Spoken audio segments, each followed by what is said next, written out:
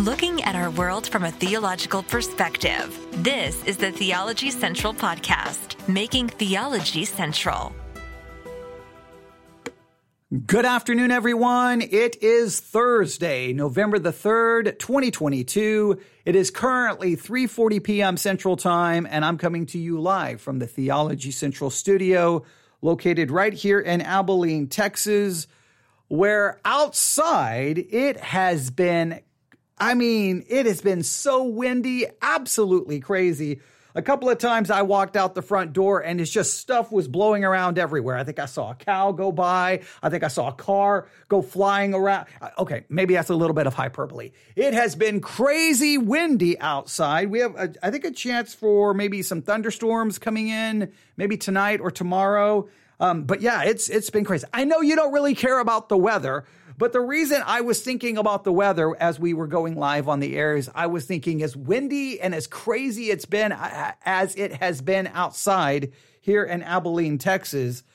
Well, sadly, it's about to get very windy and crazy right here for this podcast episode, because we're going to be dealing with some very controversial subjects, all right? Some very difficult things, and it's going to create maybe a lot of controversy, a lot of confusion, maybe a lot of disagreement. But I ask that you will just, in a sense, don't just stand in the wind and get thrown all around and get all frustrated and irritated and bothered by the wind. Just kind of step back and try to at least consider and listen to everything I have to say, because I'm going to try to look at this subject in the most blunt way possible, okay? So let me just get this out of the way. If you have small children, you don't want them listening to this.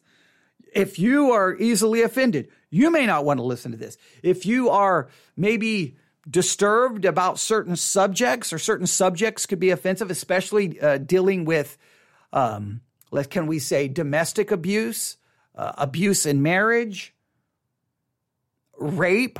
We're going to be dealing with some very, very serious subjects. And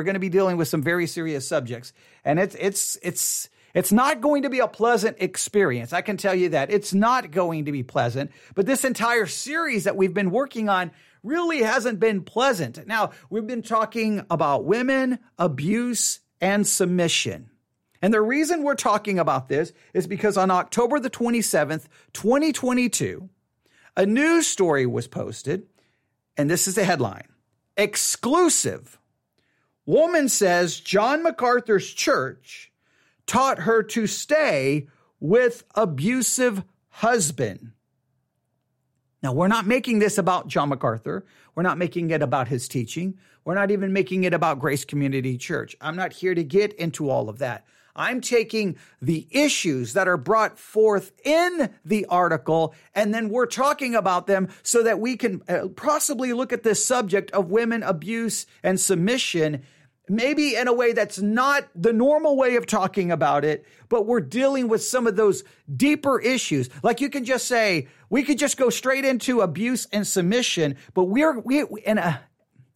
it really wasn't planned this way, but we found ourselves really kind of going back to, before someone is even married, before you even have to talk about women, abuse, submission, marriage, before we even get to that, we went all the way back to, when someone maybe is starting to look for their spouse, look for their future husband, or look for their future wife.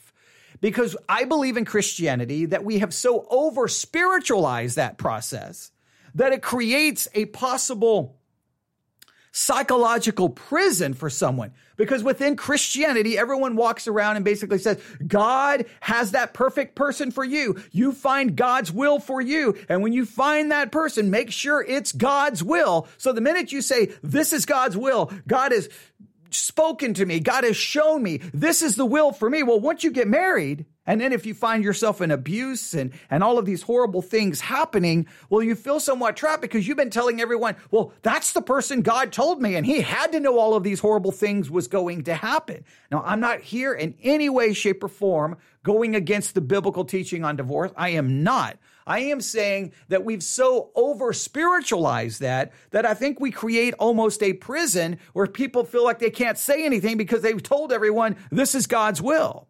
Here's how I think we should approach it. The Bible really gives us one clear guideline for marriage, and that is do not be unequally yoked. If that person professes to be a believer, you profess to be a believer, then you are, in a sense, marrying in the will of God because you are not violating Scripture. But outside of that, you've got to look for other things, not some inner feeling, oh, it's the will of God. You've got to look for compatibility, all those things that anyone else would look for in a spouse and a future spouse and your marriage partner. And I think we've over-spiritualized this, which creates some problems. I don't think it's some mystical thing. Okay, I felt that it was the will of God and I prayed about it. And this is who God told me to marry. Well, once you say that, well, that means the eternal, all-knowing God told you to marry someone who turns around and abuses you. So you see where you can find yourself in a dangerous position. And I don't think that's ever talked about. So I wanted to go all the way back to that. And we covered that in an episode. Then, because of a listener, brought up some things about traditional wedding vows. And I once again went in a very probably controversial way saying, I think we should throw out the traditional wedding vows. Because because one of them is to obey, and I think we're making these vows and promises that as sinners we're not going to fulfill in any meaningful way, and that creates all kinds of problems. I really think we should just let our yes be yes and our no be no, and leave it at that. Because when we make a vow, God takes those vows seriously, and supposedly Christians, when they make wedding vows, they're making them to God. Now this really, to me. What is so bizarre is people will make a wedding vow that says, till death do us part, not state any possible, reasons why that is not in effect. In other words, they don't say, hey, till death do us part, except. They don't give the exceptions. So you stand before the pastor, before people, before God, and say, I'm going to marry this person, and I am never going to leave them because we are married till death do us part. Then when things go wrong in the marriage, you're like, okay, I made that vow. However, here's an exception. Whoa, wait, you didn't give the exceptions in your vow. And the Bible seems to indicate when you make a vow, God takes that vow seriously. So I think if you believe that there are exceptions, that you do not have to stay with someone until death, then you don't make a vow till death do us part, unless you say, I will stay with you as long as you remain faithful, as long as you love me. You can put the exceptions there. But if you don't put the exceptions, I think that creates problems. But for some reason, Christians just overlook that. But then we've got a story in the Bible where someone makes a vow that, hey, the first person who walks out, I'm going to offer them as a burnt offering, and the person who walks out is his daughter. And yes, there's a lot to that story, I understand. But the point is, it demonstrates that God takes the vow seriously, and we must take the vow seriously. So I think we should let our yes be yes and our no be no, and get rid of that. Because once again, I think it creates a psychological, what am I supposed to do? I made a vow to God. And I think it creates some possible problems where abuse and these things can happen. Well, today, we're going to move forward. So we went from, in a sense, looking for the spouse. Now we've looked to the marriage ceremony where you're making vows. Now we're going to move past, in a sense, the dating stage. We're going to move past the wedding stage. Now we're going to move into married life. And we're going to deal with sex in marriage. Because the story that we read about this woman who attended MacArthur's church and her husband was one of the lay leaders, she was repeatedly raped. And raped hours after giving birth to a child. And the church seemed to tell her she needed to stay in this situation. Let's read a little bit from the news story once again. Krista believed it was God's will that she marry her husband. See, that's why we started talking about that. She believed it was his will for her to deny herself, to endure the pain each time her husband reportedly raped her mere hours after giving birth, to not intervene when her 7 children cried out for mercy as her husband reportedly beat them. Every day when the kids are screaming in pain, I'm defying every natural thing as a mother to stand up for the doctrine that I was taught, she recalled. Now, she's claiming this is the doctrine she was taught. And again, whether she correctly understood it, whether the church wrongly taught it, whether the church taught a messed up doctrine, I'm not here to get into that. I'm saying that there are women who find themselves in marriage who are suffering abuse, and a lot has to do with a lot of these issues we've talked about. Submission, and a lot of it has to deal with something we're going to be talking about today. Krista, who asked to remain anonymous to protect her and her children, says she learned this doctrine at John MacArthur's Grace Community Church. Photos and church documents show Krista's husband was a longtime Grace Community Church member and a lay leader.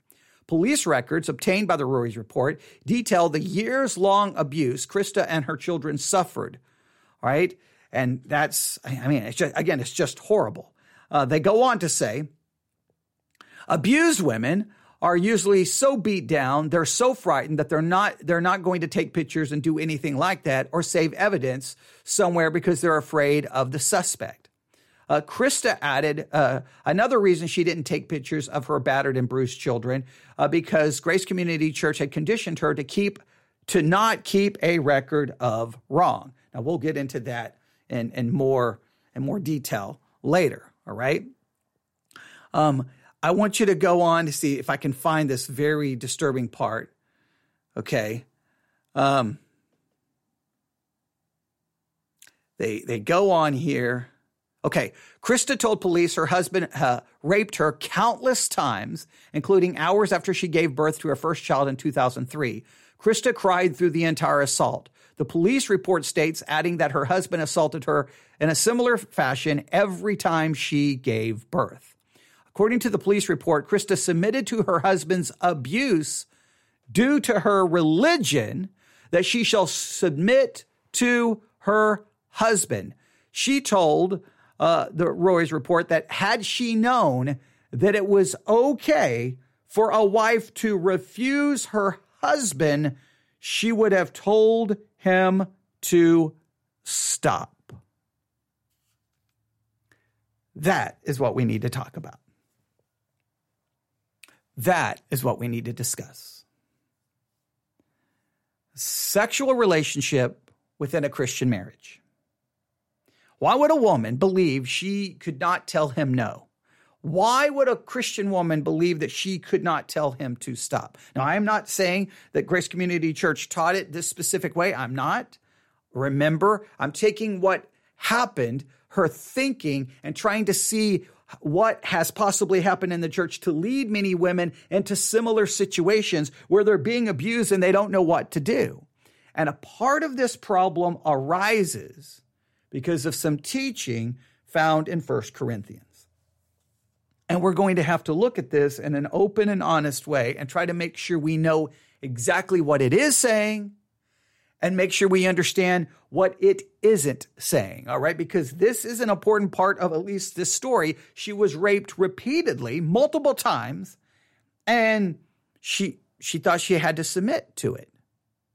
This is disturbing and not an easy subject to talk about. And I want to make sure you understand, I don't want to be talking about this. I don't.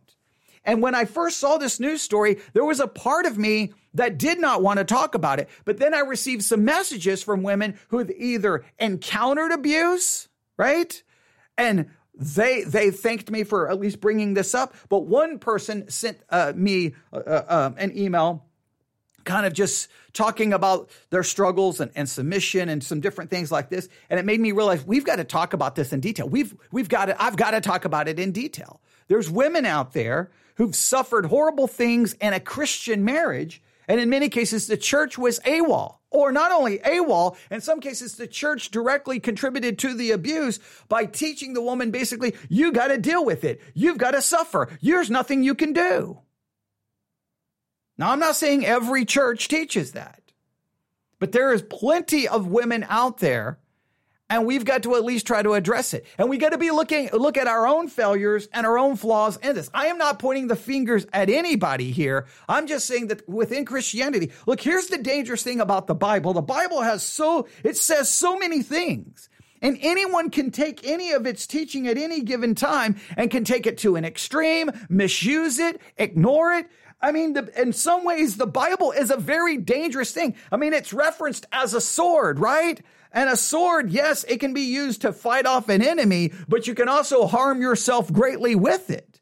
And I think a lot of harm has been done as a result of the Bible. Now, I'm not blaming the Bible because the Bible is pure and it's the Word of God, but it's our sinful hands take it and twist it, and we can do great damage. And I think there's been some damage happening in marriages that has happened based off Scripture, where someone quotes a Scripture. So what does the Bible say in regards to the sexual relationship within marriage? Well, I hope you're ready to look at this. It's not going to be, well, maybe you've heard teaching on this. Maybe we've taught it the incorrect way, but let's look at this. All right. First, let's remind ourselves of a couple of things, right? Background. Paul's writing to the church of Corinth. The church of Corinth is a church located in a city. That city is influencing the church far more than the church is influencing the city. And that city has some serious, serious problems. And one major issue is they have a temple there to a false god, and that temple has temple prostitutes. And so you engage in that religion by engaging in sexual activity. So that makes sexual temptation probably very evident and present inside that city, meaning that people, even in the church, I know it's shocking, but even people in the church can be tempted sexually. I know it's not ever supposed to happen, but you just remember the people inside the church are just as sexual beings as people outside the church. I know it's shocking, but it's true. People outside the church have sex and like sex, and people inside the church have sex and like sex. I know that's shocking to some, but it's really true. I think I could prove this scientifically. All right. So guess what? If you got people in the church and you live in a city where sexual temptation is everywhere and it's rampant, that means there could be some serious problems of sexual sin inside the church of Corinth. And we found out in the church in 1 Corinthians that you have a man sleeping with his father's wife. There's sexual sin in the church. So Paul warns them in 1 Corinthians chapter 6. He says things like this. 1 Corinthians chapter 6. Let's see here. Where do we want to go? First, 1 Corinthians chapter 6, verse 13. Meats for the belly and the belly for meats, but God shall destroy both, it and them. Now the body is not for fornication, but for the Lord, and the Lord for the body. All right. So telling us to avoid fornication. All right. Know ye not that your bodies are the members of Christ? Shall I then take the members of Christ and make them the members of an harlot? God forbid. Know ye not that he which is joined to an harlot is one body, for two, saith he, shall be one flesh. But he that is joined unto the Lord is one spirit. Flee fornication. So there's this warning, flee fornication. Get away from it. Stay away from it. Don't engage in fornication. So that's the context of what we're getting ready to read. Now, if you've got people in the church and there's sexual immorality already in the church, you live in a city where there's sexual immorality available everywhere, well, then people in the church are vulnerable to it. So what does Paul advise them to do? Well, 1 Corinthians chapter 7, verse 1. Now concerning the things whereof you wrote unto me, it is good for a man not to touch a woman. Nevertheless, to avoid fornication, let every man have his own wife, and let every woman have her own husband. Now, that makes sense. If Christians are not supposed to be engaged in premarital sex, well, we are sexual beings, strong desire for sex.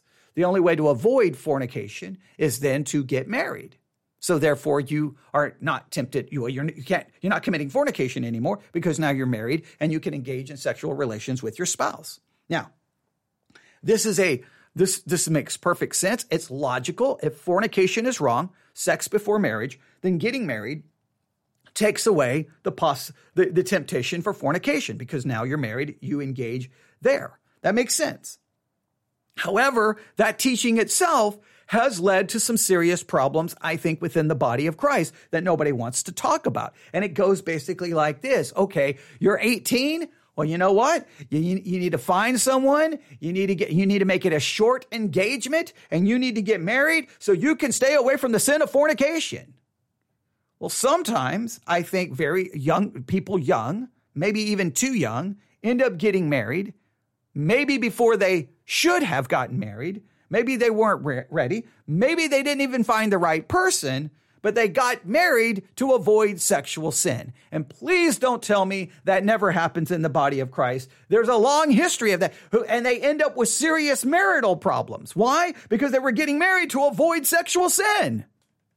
Now, you say, well, what's the answer? Well, I can't say the answer is engage in sexual sin because the Bible would forbid that. I can't go against the scriptures, but I think we've got to be careful to say, hey, hurry up and get married, hurry up and get married, hurry up and get married. So because we don't want you to commit sexual sin. Well, then they get married and they got 50,000 marital problems because maybe they're in no way, shape, or form ready. They're not ready mentally, emotionally. They're not ready. And the only reason they're getting married and the reason they think they're so ready is because they want to have sex. I know you're not supposed to be that blunt and direct, but we have to be.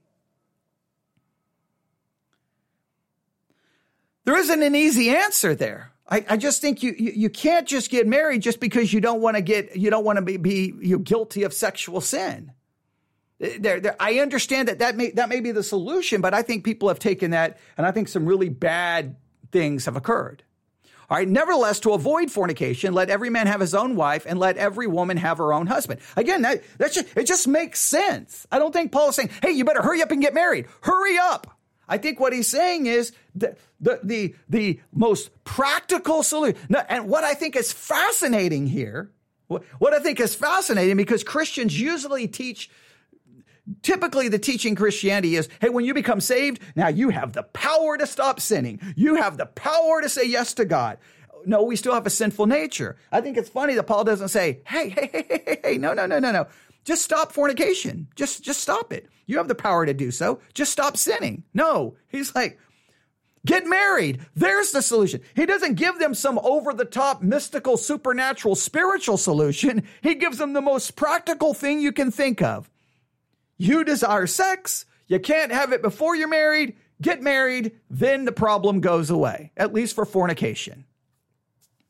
I just find that interesting because everyone teaches Christianity like, no. Now you have the power to say no to sin and say yes to God. Well, then why didn't he just say, guys, say no to fornication, say yes to God, and the problem's over? He doesn't do that. That's fascinating to me. All right. Now, but here is where everything gets iffy. All right. And this has created some serious problems. All right. So we've gone from trying to find the perfect spouse, supposedly God's will. We've talked about that. We've talked about the wedding vows. Now you get married. Now you get married. You don't have to worry about fornication anymore. Now you're married. So now you can engage in sexual relations and you're not committing a sin. Okay. But now that you're married, what does that look like? How should this work? Well, Paul gives this advice. Here we go. Let the husband render unto the wife due benevolence, and likewise also the wife unto the husband. Let me read it from a different translation. 1 Corinthians 7:3. A husband, here we go, a husband should fulfill his marital duty to his wife, and likewise a wife to her husband. Now, to be as blunt as I can be, what this is saying is that the husband is to take care of the wife sexually, and the wife is to take care of the husband sexually. Now, some people have taken this saying the wife can never say no and the man can never say no. And so therefore the wife, even if she doesn't want to, she has to submit to it because that's her duty, even if she doesn't want to, which if she doesn't want to, and it's kind of going against her will, you've now entered into the realm of sex occurring without true consent and without someone wanting to, and you're now entering into the world of spousal or marital rape.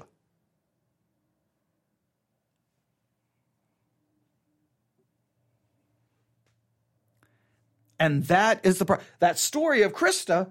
She didn't think she could say no because it's her marital duty. She has to render unto her husband what her husband wants. In some people's mind, that. And again, I'm not saying that the church necessarily is guilty of saying those words, but it can give the impression. What the one thing I've learned over the years of doing podcasting and preaching, so many times someone will say something that I said in a sermon or in a podcast, and I'll be like, okay, wait. You thought I meant what? Wait, obviously I didn't. Wait, there's no way you thought I meant that. But they'll be like really convinced I meant something. I'm like, oh my goodness, how did they come to that conclusion? I don't know what happened here in regards to Krista and what happened at Grace Community Church. I just know that there are women out there who think they can never say no. And this can be very dangerous. The text goes on to say, the wife hath not power of her own body, but the husband, and likewise also the husband hath not power of his own body, but the wife. Now, this is where people, again, typically this doesn't go where the husband is like, I don't want to, but I have to. Typically, we know it typically doesn't work that. I'm not saying it never happens, but I'm saying typically it doesn't. Typically, it's the man who wants it, and he could argue, hey, you don't have power over your own body. It's your duty. And you see how this could be then used, this scripture to be used for a man to get what he wants, even when the woman doesn't want to, utilizing some kind of a scriptural concept that I think is not being handled correctly. All right. So let's go through this. What is the main point here is, especially in its context, is that even after you're married, right? See, before you're married, there's sexual temptation. It's known as fornication or premarital sex. You get married, that takes care of fornication. But after you're married, sexual temptation does not go away. It does not go away because you're still sexual beings. And guess what? In the city of Corinth, it definitely wasn't going away because temple prostitutes were out there saying, hey, you can worship God by having sex. All right?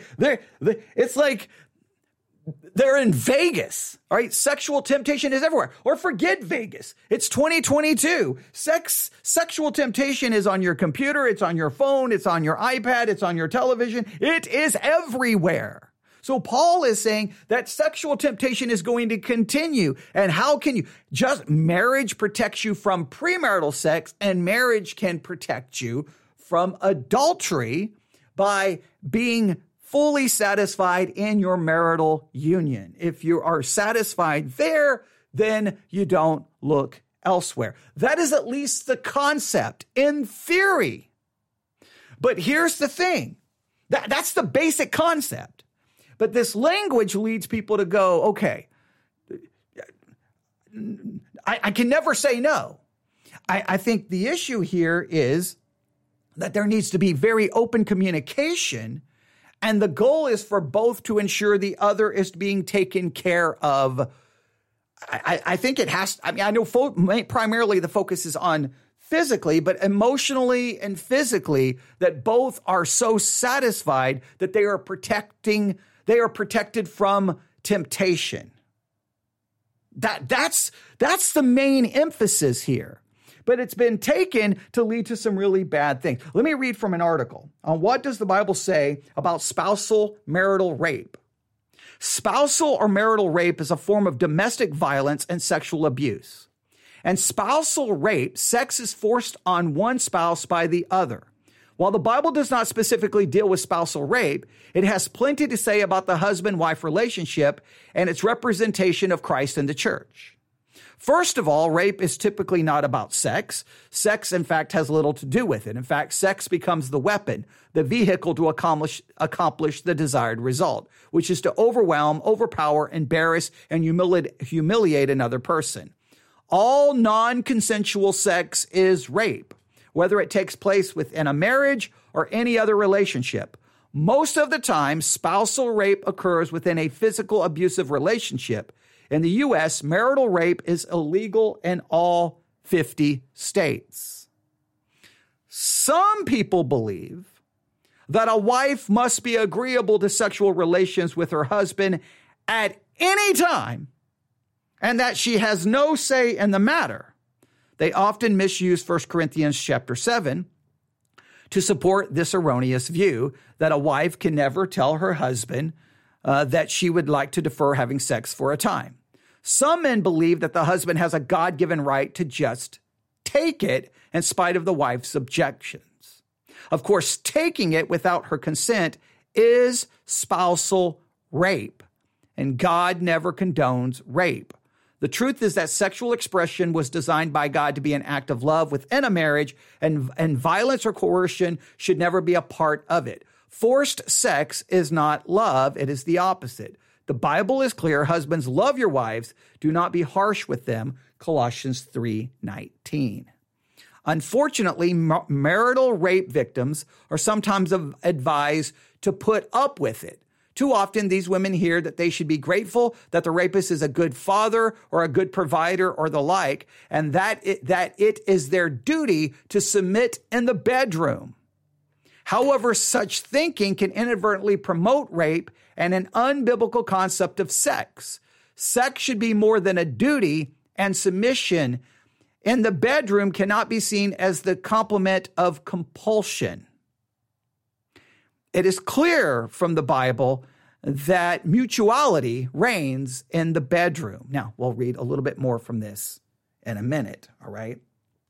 And there is a national network dealing with rape and abuse and incest.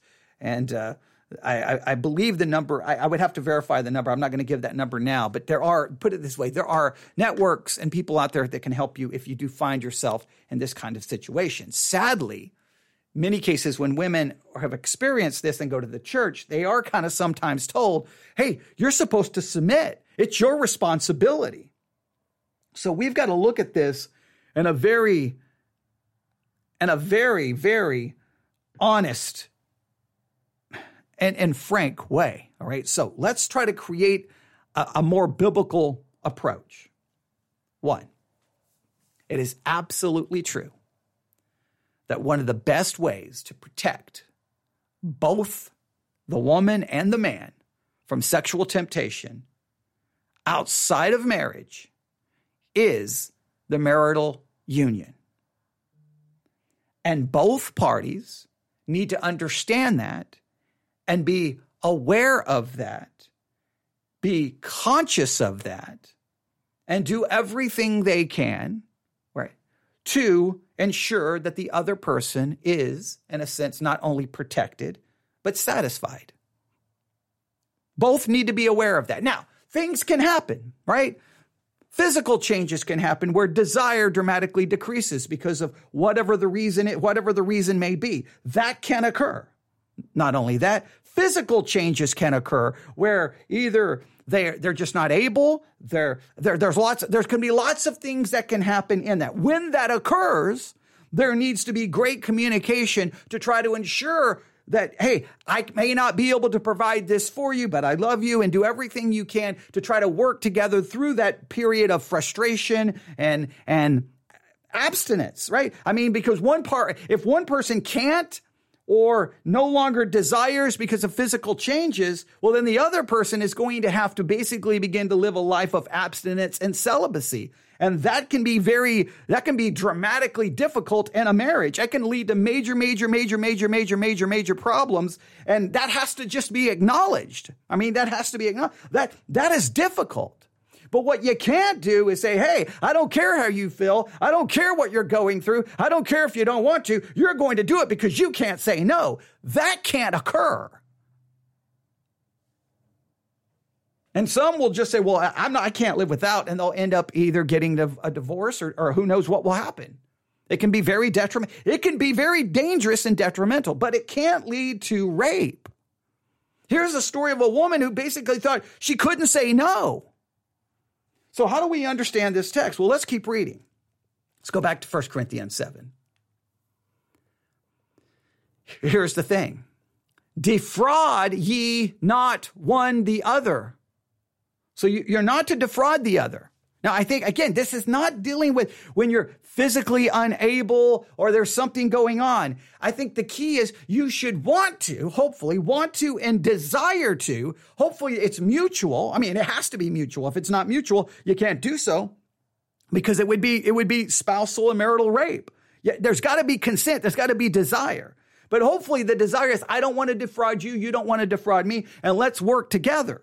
All right. But the goal is you do not defraud one another, except it be with consent for a time. So what's supposed to happen is okay, I can't, physically ill, body has changed, desire is gone, whatever. I'll see what can be done about it, but please don't put pressure on me. There should be no pressure placed upon that person. There should be hopefully understanding and love and respect and compassion, but the compassion has to go for both. For the one who no longer wants to or desires to, but there also has to be compassion and understanding for the one whose desire may still be just as strong as it was before they even got married. There's got to be there's got to be mutual understanding and communication. And some of these things are almost like seen as foreign to talk about within the Christian church. Like, we can't talk about these things. They have to be discussed. Sometimes, look, I know that not every sermon is the right place to discuss these things. So you got to find the times where you can have the sermon where children are gone, because it's right there in the text. It has to be talked about. And sometimes when these sermons are preached, I think what happens is the woman sits there going, oh no, I know this. No, I don't want this sermon. Okay, well, this is my duty, right? And then she finds herself basically feeling pressure or compulsion to do what she doesn't want to do. And the man's like, about time she understand. And that's and maybe part of the reason is it comes across that way is because it's a man preaching. Right? I mean, and I'm not saying men shouldn't be pastors. I'm just saying sometimes the men have to realize we may be reading this from a male perspective and not understanding how the female may feel about it. I think many females hear these sermons and they feel like, oh no, what am I going to do? And they feel guilt and shame because they may not have the same level of desire. And that creates problems. That can create frustration and tension and problems in the marriage. I'm not saying that always leads to abuse, but it can lead to a situation where, whether knowingly or unknowingly, the man is placing compulsion and pressure on a woman, and she's engaging in something she doesn't really want to engage in, which really you're getting to a really messed up situation there. But the thing is, there has to be some kind of consent. There has to be some kind of communication. I can't. And the man has to be like, I can't, I don't want to, I don't desire to, I don't physically feel it, whatever the case may be. And the man has to understand. But here's the part that no one ever seems to take into consideration. Defraud ye not one the other, except it be with consent for a time. So in other words, there's an agreed upon time. All right, we're gonna not be able to do this for a while until maybe you get checked physically, or you figure out why the desire is gone. Maybe there's some changes in the body, whatever the case may be. All right, but during that time, the two are to give themselves to fasting and prayer, and then come together again, that Satan tempt you not for your incontinency. All right, the idea is you are to come together. You are to come together and prayer and fasting. Mutual, you're praying together and you're fasting together.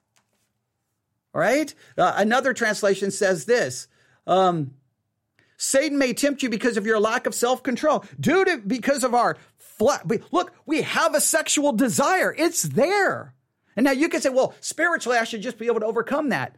Look, once again, we have a sinful nature. Look, you have a biological desire and need for sex. There's nothing wrong with it. There's nothing bad about it. Christians sometimes act like we don't have any desire for sex, even though there's major sexual issues within the church continually. We all desire it. Then you add the sinful nature. Oh man, you got a time bomb waiting to go off, right? It's just the reality. Well, so what Paul's saying, okay, guys, look, if you can't come together, then you know what you can do together? You can pray and fast together. I don't think very few Christian couples take this seriously. And so what typically happens is the man saying, hey, you don't have power over your body. It's mine. You can't say no to me. You have to submit. And in many cases, the church will tell the woman, yep, that's right. And then she ends up basically being abused, being abused or raped. And the woman almost viewed as the sinner for not being willing to say yes. That is a twisted way it all turns out. When it can't happen, the two should be praying together, fasting together until they can come back together. And then hopefully both are protected. Hopefully both are protected from temptation, and hopefully both are protected then from pressure, compulsion, or, rape. Now, the thing with this passage is the next verse. But I speak this by permission and not of commandment. Another translation, verse 6. I say this as a concession, not as a command. I wish that all people were as I am, but each has his own gift from God. One person has this gift and another has that. Some people try to say that what Paul is saying in verse 6 is referencing to all the instructions he just gave about sex and marriage, that he wasn't giving a command. He was just kind of giving almost like his opinion. Others believe, no. He's not referring to what came before. He's coming to what he's getting ready to say. I say this as a concession, not as a command. I wish that all people were as I am. In other words, I wish all people were single. That seems to be more what he's referring to there. There's much dispute there, but I think that is more accurate. The point is, marriage is supposed to be, the marital union is supposed to be protective of both, so that neither are tempted to go elsewhere. However, there are two human beings involved, and their desires will change and fluctuate for whatever reason, whatever the reasons are. It can be changes in the body. It can be physical because of sickness or an injury. It could be a lot of reasons. But if there's something there, you have to understand. This is the thing. When the union is not occurring, you're putting people at risk spiritually. And you can say, but in your Christian mind, you're like, no, you can just say no to sin. Paul doesn't seem to indicate that. He seems to indicate there's grave danger. There's so much danger that what you do, we can't be together tonight or tomorrow night. Then we will pray together each night and we will fast together. Like if we can't be in union sexually, we'll be in union spiritually, praying and fasting together. I'm telling you, that I don't even know why that scripture is there, because it's almost always abandoned and thrown out. Back to the article. It is clear from the Bible that mutuality reigns in the bedroom. A husband should provide sexual satisfaction to his wife, and a wife should provide sexual satisfaction to her husband. A wife does not have authority over her own body, and a husband does not have authority over his own body. They belong to each other. Does this mean that a husband can force himself on his wife anytime he so desires? No. What the passage teaches is that each spouse is willing, freely, lovingly to submit to the other. The passage is about giving satisfaction, not demanding it. The focus is on pleasing one spouse, There is no selfishness involved. Forcibly taking what has not been offered is wrong and plainly against the biblical commands on love and marriage. If someone has ever made sexual contact with you without your consent, please seek help. Sadly, the church sometimes is not the place to seek that help because of a twisting of 1 Corinthians chapter 7.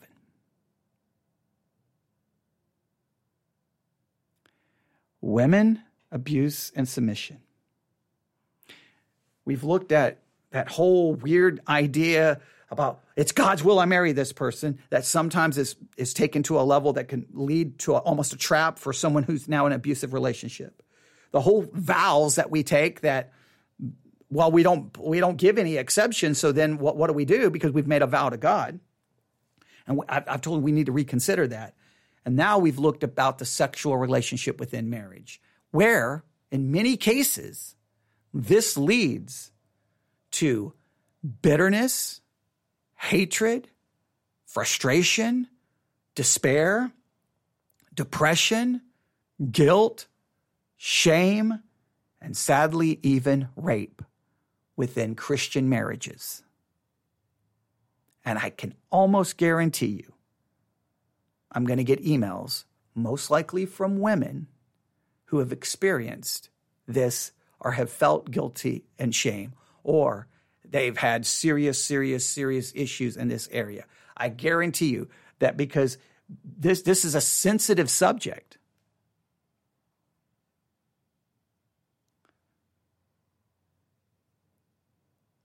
I don't know if I'm not saying, and I can't. I would say that there are many, I can't say most, I will say many Christian marriages where there's some major issues in the area of 1 Corinthians chapter 7. Major issues. And therefore, they lack the protection that both need. Therefore, Satan has a possibility, a doorway, and we've got to look at this in a better way. But guess what? Sometimes when you have married someone in situations because of sickness or health or whatever, you've got to be prepared then. And you have to be willing to deal with the fact that that may limit what your ability to have that kind of satisfaction. And you have to be willing to deal with that. But everyone has to be willing to work together. The physical union, if it's not there, the spiritual union can be. All right, I can just hear this. I can hear like people. I can hear the wind swirling around, right? Remember I started this talking about how windy it is outside here in West Texas? Well, it's just got windy here. The wind is swirling around, and it's going to create somewhat of a storm because a lot of people are going to have strong opinions. Please hear me out. Take a deep breath. Don't jump to any conclusions and say things that I haven't said. I've tried to be clear. If you are confused, ask for clarification. I hope I've tried to look at this from every perspective possible. It's a sensitive subject. Some marriages never have a problem. It works perfectly, never an issue. Other marriages, this becomes massively a problem and a place of great frustration and can be a place that can lead to divorce. newsif@yahoo.com, newsif@yahoo.com, newsif@yahoo.com. I will do my best to answer any questions. If you just give me a question, I definitely, obviously don't need details. I will do my very best to answer that question, probably in a podcast, but I will not give your name nor will I will not read the email. I will just take the basic concept, the basic question. I may read the question and try to answer it to the best of my ability. Look, I think there's lots of disagreements over 1 Corinthians 7. So I've tried to be as fair and as careful with the text as possible. But I don't think you can talk about abuse, women, abuse, and submission within Christianity and not deal with this subject. That news article, she thought she had to submit, and she was being raped hours after giving birth. Where did that idea come from? I'm not saying the church meant for her to think that way. I don't know. I know this. 1 Corinthians 7 has led to some serious problems. All right. I'll stop. I'm just going to stop right there. Hopefully this helps someone. I don't know what it's going to do. I've done what I can. I'm just going to have to wait and see what happens. All right. Thanks for listening. I hope this helps you in some way, shape, or form. May God bless you.